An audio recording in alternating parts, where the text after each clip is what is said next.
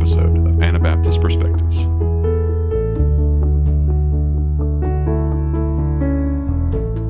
I'm here with David Berceau. We're in your office here in, I forget the name of the town again. Amberson. Amberson. Okay, Amberson. Population about 120. Small town here in Pennsylvania, but yeah, you're pretty well known for have written. You've written a number of books. You speak at a lot of conferences. Last year, you spoke at Anabaptist Identity Conference on the Apocrypha, which was quite interesting. And so, yeah, we want to talk about that a little bit today. First of all, how long have you had an interest in the Apocrypha? Was this something you noticed as a young Christian? And yeah, just walk us through some of that. Yeah, how did you get interested in this? Well, I definitely had no interest in it. I was raised to believe that it was something the Roman Catholic Church added to the Bible. So I mean, I never had read it, as a young Christian or anything. And when I was 35, I was trying to find out what the historic faith actually was. What did Christians believe in the beginning, close after the time of the apostles? How did they understand the New Testament? So I started reading the writings of the Christians before the Council of Nicaea. That would be within the first 200 years of Christianity, or 300. And well, I'm reading them, and the last question on my mind was the Apocrypha. I mean, that was that's something the Roman Catholic Church invented. And I suddenly start seeing them quoting from these books. And it's like, what? And, I mean, at first it was such a shock. Because, I mean, I'd always believed this was something added, centuries after the apostles. And, I mean, right like Clement of Rome, who, probably knew Paul and Peter, who wrote about the year 100, he quotes from them. And it's like, wait a minute, what's going on here? But they all do, and they mention figures like the Maccabees that I thought they were a mythical people. I knew nothing about them. Yeah, it took me a long time to get past that barrier that probably a lot of the people listening to this interview have grown up with, because we've all heard the same myth that the Roman Catholic Church stuck this in the Bible. Yeah, me as well. It's not in the Protestant Bible, so you assume, this was never part of Scripture. Yeah, so this sounds like this is something you've at least encountered or been interested in for quite a while then. Yeah, so this would go back, over 30, 35 years, Yeah, so how did you begin to change your mind? Because I'm pretty sure you don't believe that anymore. Yeah. Those initial prejudices you had. So, I was curious. Okay, what's the story here? What's going on? I mean, I could see what I had been told was obviously false, but what was the story? And so then, I started digging from there. Now, the other thing I discovered from reading the early Christian writings was that the version of the Old Testament they used was the Septuagint, which, we've done an interview on that. And these books, it's really only 7 additional books. It's not like there's a whole, ton of them. Sure. Were part of the canon of the Septuagint. So if the early Christians were using the Septuagint, which they were, that was their Old Testament, well, then naturally these books were all part of that. I mean, they didn't know these as, this is the Apocrypha and this isn't. It was just all the Old Testament to them because it was part of their canon. So, then it suddenly made sense, and I realized, what I'd been told all my life was just absolutely false. Maybe the people telling me believed it. I'm not saying they were trying to mislead me, because they had been told that, but it's something that doesn't take that much digging to, find out the truth, and that should have been corrected out of any Bible commentaries, whatever, a long time ago, Oh, that's interesting. Okay, so clearly you're advocating at least we need to know more about this. So what would you say are some of the best reasons you would have for Christians being familiar with the Apocrypha, at least reading them, understanding them, knowing the history? I'm sure there's What would be some reasons there? When we were discussing the Septuagint, and I mentioned that no doctrine is going to change because of this. No Christian commandment is affected, whether you use the Septuagint or the Masoretic text. It's the same way with the Apocrypha. It is not going to change any Christian doctrine. It's not going to change your walk with Jesus. So if you never read them, yeah, you could still be a fine Christian, but it will bless you. You're going to see things that will strengthen your faith. One extremely amazing messianic prophecy, perhaps the most specific anywhere in the Old Testament, it's in the Wisdom of Solomon, and it's like, I think what converted me, I mean, it's hard to get past prejudices. Even when I saw early Christians quoting from them, it's like, it's hard. You can only get stretched so far, and it's like, oh man, not this, you know. And when I finally went out and, I didn't even have a copy, and I went and got a copy and started reading. And I noticed the early Christians quoted a lot from the Wisdom of Solomon. So I think that was probably where I started. And when I read that, it has a prophecy about Jesus, about the ones plotting against him. I mean, his name isn't Jesus, it's the righteous one, okay? And they say, let's condemn him to a shameful death, and if he says he's the Son of God, if he really is the Son of God, then God will rescue him. And it's like exactly what the Pharisees said to Jesus, Hey, if you're the Son of God, come down off that cross, and I'm reading this, and it's like, and it's it's not just a verse. Like a lot of the prophecies are just one verse, and this is maybe, 8 verses. It's a long passage. Wow. And you're reading, and it's such an obvious description of the crucifixion of the ones who were bothered by him, who were the scribes and Pharisees, who, that they say, this man he's distasteful to us, but it was stronger than that. This guy really, we want to get rid of this righteous one, Wow. And it's like, I read that and I thought, how could just a human write something like that and hit it, right on the head without, long before Jesus, was here on earth. I guess I can't believe that just came about by some human guessing and just happened to hit, what would happen a couple hundred, years later. So, and again, the early Christians quoted that particular prophecy a lot to the unbelieving Jews. Well, you can see why the scribes and Pharisees then would not want that book considered part of Scripture, because anyone reading that is going to see, well, wait a minute, this is talking about Jesus. It's talking, hey, you guys are the ones who are saying that about Jesus. You know that if he's the Son of God, let him, let God rescue him, and all of this. So I think that was one of the reasons why they ended up rejecting these books. Now, these were all Jewish books. The Christians didn't write these, and they were part of the canon of the Septuagint that most Jews were using. And it wasn't until after the first century, at the end of the first century, like around the year 100 AD, that the rabbis decided, okay, we're going to exclude these from the canon, and they set the canon at 22 books, which roughly correspond to the 39, maybe 38 books, but the 39 books that are in the Protestant Old Testament. So what you had for the next several hundred years were the Christians had one canon for the Old Testament, and the unbelieving Jews had a different canon. Now, the irony is that Protestants use the canon of the unbelieving Jews and reject the ones the Christians use. I mean, none of us do this intentionally. Like I said, I didn't know any of this, but it's right there. I mean, anyone looking at the facts will say the same thing. Oh, that is interesting. So, okay, like you mentioned this at the beginning, but there's definitely Christians out there who say, this is a Catholic, Roman, the Roman Catholic Church invented these books.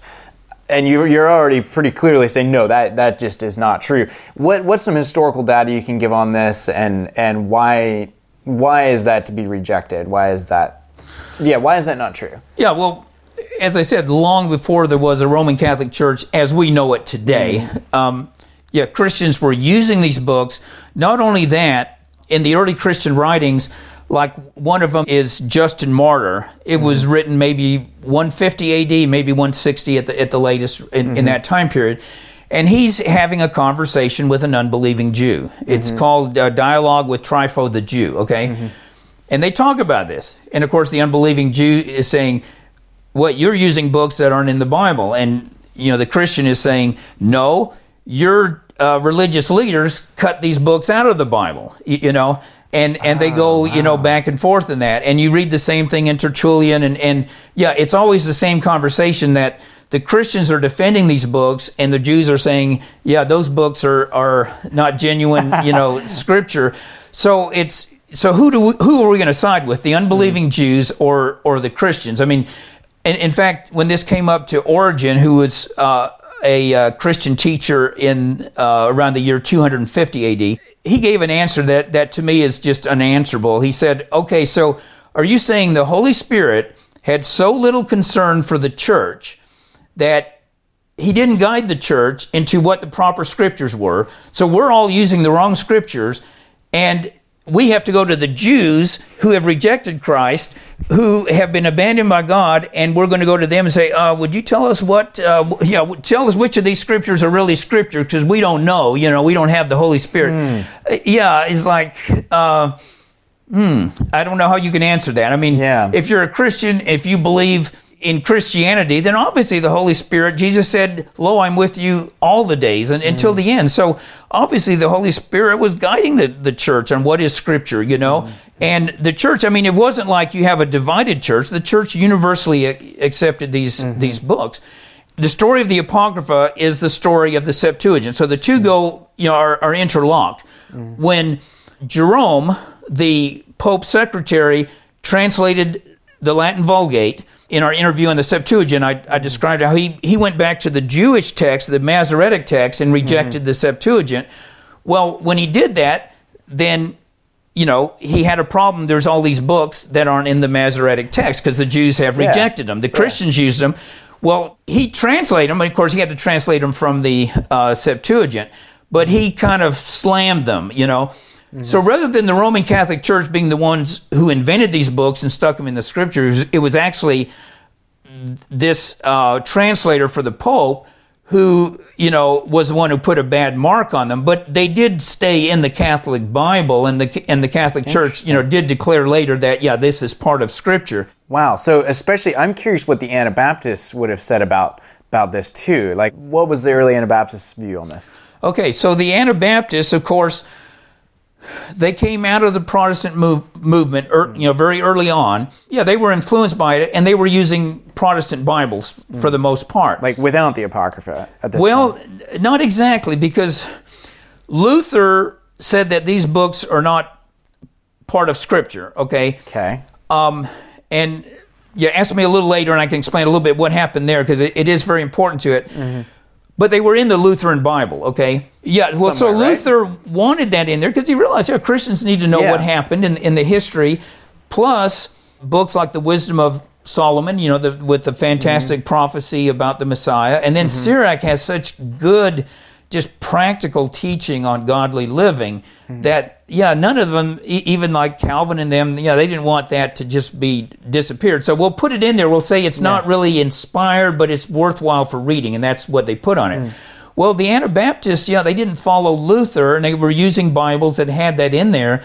And it really struck a responsive note with them because they were being persecuted bitterly, not only by the Catholics, but by the Lutherans and the Calvinists, okay?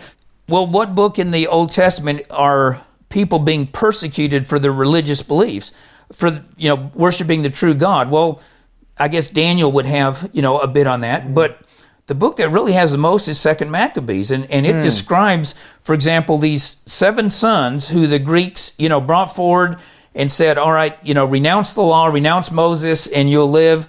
And they refused to do it. So the Greeks took the oldest, tortured him in front of their mother, in front of the other 7 brothers, to get him to renounce, the Mosaic law. He never would, And then they finally torture him to death. Then they take the second one and go through all 7. I mean, and all 7, were faithful, in accepting torture. And it's the one that I'm pretty sure Hebrews is talking about, where he said some accepted torture rather than to renounce their faith, because there's no one else you read in the Old Testament who was tortured for their faith, except in 2nd Maccabees. In the New Testament, you have some people. And so the Anabaptists who were facing torture all the time and all that, they really liked that book. And then Sirach, they saw so much, just counsel on godly living in Sirach. So the Anabaptists quote them all the time in like the Martyr's Mirror, in the writings of Menno Simons. You see the Apocrypha quoted a lot because, there's really just a lot of fruitful,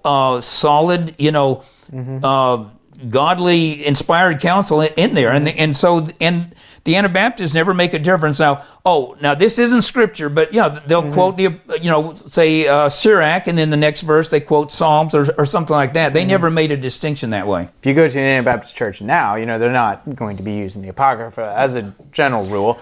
What changed? In the last couple hundred years? The Anabaptists used them until the 1800s. Okay. Now today the Old Order Amish would still use it. So what happened in the 1800s? The Anabaptists were seeing the need for spiritual renewal. They were 300 years old by then.